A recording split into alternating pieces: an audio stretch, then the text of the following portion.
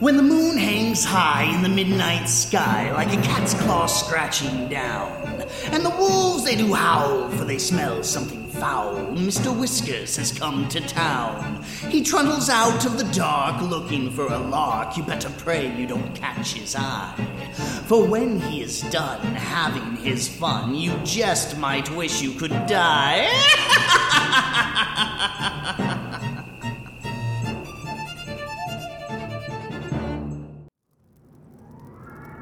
Good evening, my creepy kitties. It is I, your host, the Mad Catter, bringing you another episode of Twisted Teatime. A little news update. Come the 20th of May, I'll be attending Crypticon in Seattle, so that should be a fun and spooktacular event. Keep an eye out for my booth. My friends will have, other stuff situated, but I should be there, maybe. Perhaps.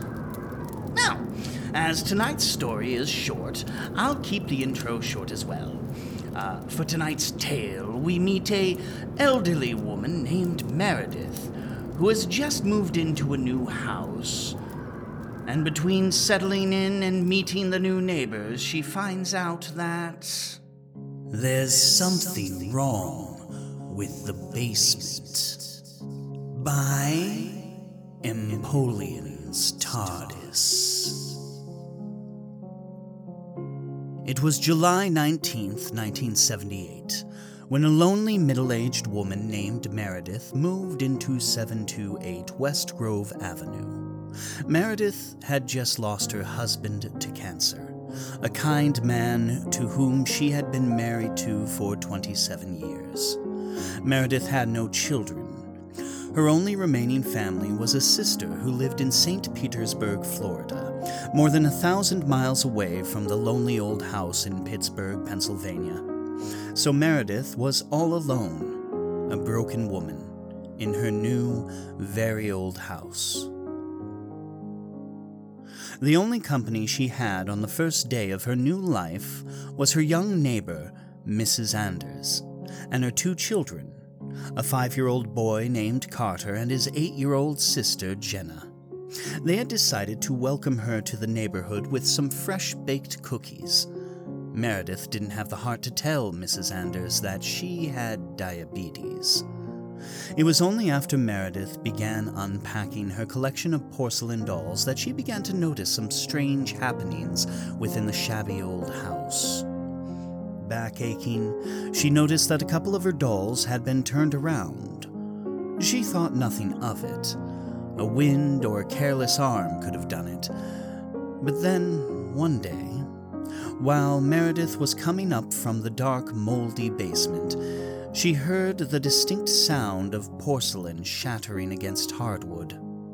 Meredith ran upstairs to the little shelves where her dolls were so lovingly placed, only to find the very first doll she had ever bought, a beautiful Russian-style girl with long dark hair, was in smithereens on the floor.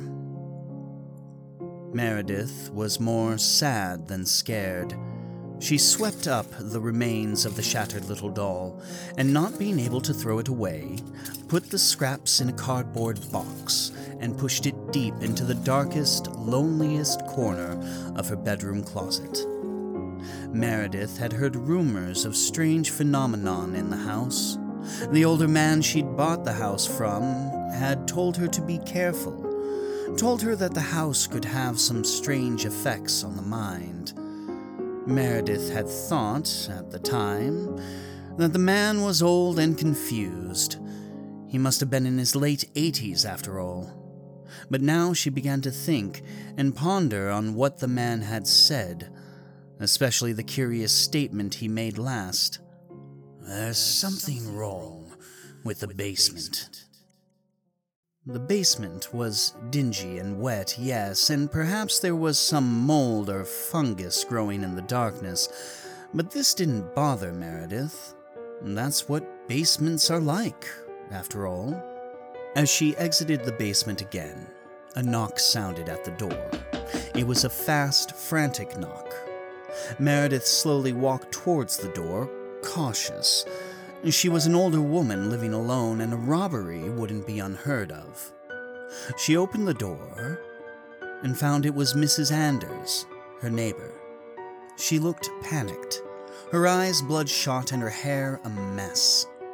"Oh, Meredith," she began, her voice shaking. "Please tell me you've seen Carter today." Meredith thought hard.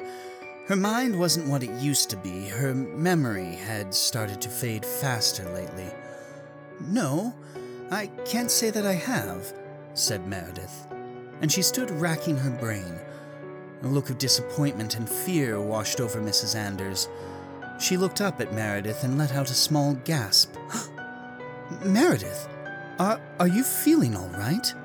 she asked, concern in her voice. To tell the truth, Meredith hadn't been feeling all right at all. The last few days she hadn't slept much. She was so tired and her joints were screaming.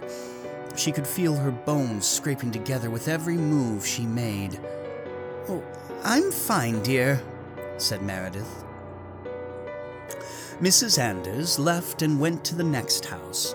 Meredith creaked her way out of the basement and up to look in the mirror in her bathroom. She looked dreadful. Her eyes were sunken, her hair was thin, and her skin had gone ashen gray. She felt her forehead, expecting to find fever, but she was cold and clammy. "There's something wrong with the basement," she muttered to herself, echoing the old man. As she left the bathroom, she felt a sharp pain in her foot. She sat down on her bed and brought her foot to her lap. A large shard of porcelain was protruding from her heel. She felt dizzy. Grasping the shard, she began to pull it out, wincing in pain. The shard drew cleanly from her heel, and a small trickle of blood followed it. As she came up from the basement, the front door rattled in its frame from a loud, frantic pounding she had never heard before. She made her way to the door, her back brittle, her joints corroded and stiff. It was Mrs. Anders again. "Meredith!" she shouted. Her previous patience and kindness had completely evaporated. "I know you've done something with her, you witch!" Her hair was stringy, her eyes sunken. She hadn't slept in days. "Where's Jenna? I know you know where she is." Meredith remained calm, almost absent, with these screams of anguish.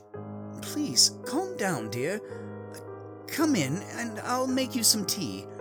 "I don't want tea," shouted Mrs. Anders, tears running down her face. "I want to know what you did with my children." Meredith looked puzzled. She leaned in close to Mrs. Anders. Her putrid breath smelled of metal. In a harsh whisper, she uttered, "There's something wrong with the basement." Mrs. Anders shoved past Meredith, knocking her to the floor. She stormed through the decaying, decrepit house, or what used to be a house. Dust and mold was abundant, and stunk like a rotting animal. Mrs. Anders approached the threshold of the basement. She opened the thin door separating the house from the rotting underbelly that was the basement. She stood, staring down into the abyss, her legs shaking and her stomach turning. She already knew what she would find in the moldy darkness. Just as Mrs. Anders' foot touched down on the first step, she felt a sharp push from behind. She tumbled down the stairs, bashing her head on the banister several times. Her head hit the wet concrete floor before she came to a rest at the bottom. She held her hand up in front of her eyes and recognized blood in the dim light. Blood that wasn't hers. At the top of the stairs, she recognized the silhouette of Meredith, speaking with the voices of 20 at once. She solemnly said, "Mors toi vitamer," and shut the door. As Meredith walked up the stairs to her bedroom, Her dolls, broken, battered, and dusty, littered the hallways. Her bedroom was close. She was so tired. She did what it had asked. She was sure she'd done what it had asked, but she couldn't seem to remember it. Not anymore. Maybe now it would grant her the peace of death. Maybe it would release her husband so they could be together after. As Meredith lay in her bed, she felt a sharp pain in her chest. She smiled as her vision faded.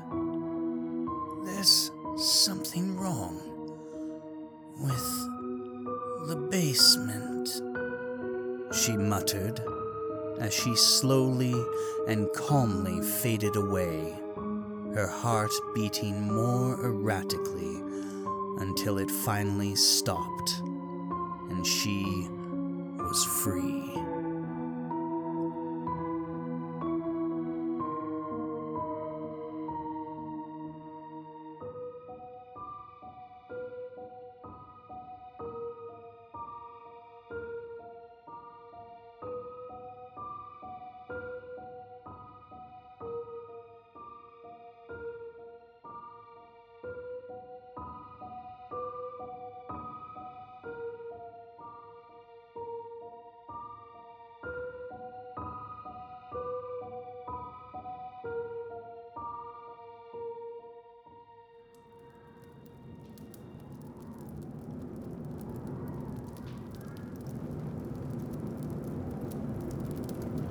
Well, now, that was positively clawful. An absolute catastrophe, but an interesting take on The Devil Made Me Do It.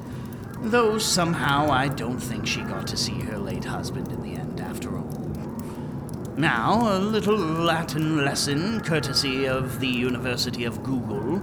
Apparently, mors tua vita mea means your death, my life, and was an ancient battle cry, meaning that one had to die for the other to be victorious. Fairly simple. So, there. That is a thing you now know. Well, I suppose that leaves one more thing left. Alas, my friends, the time has come. I am afraid our tale is done.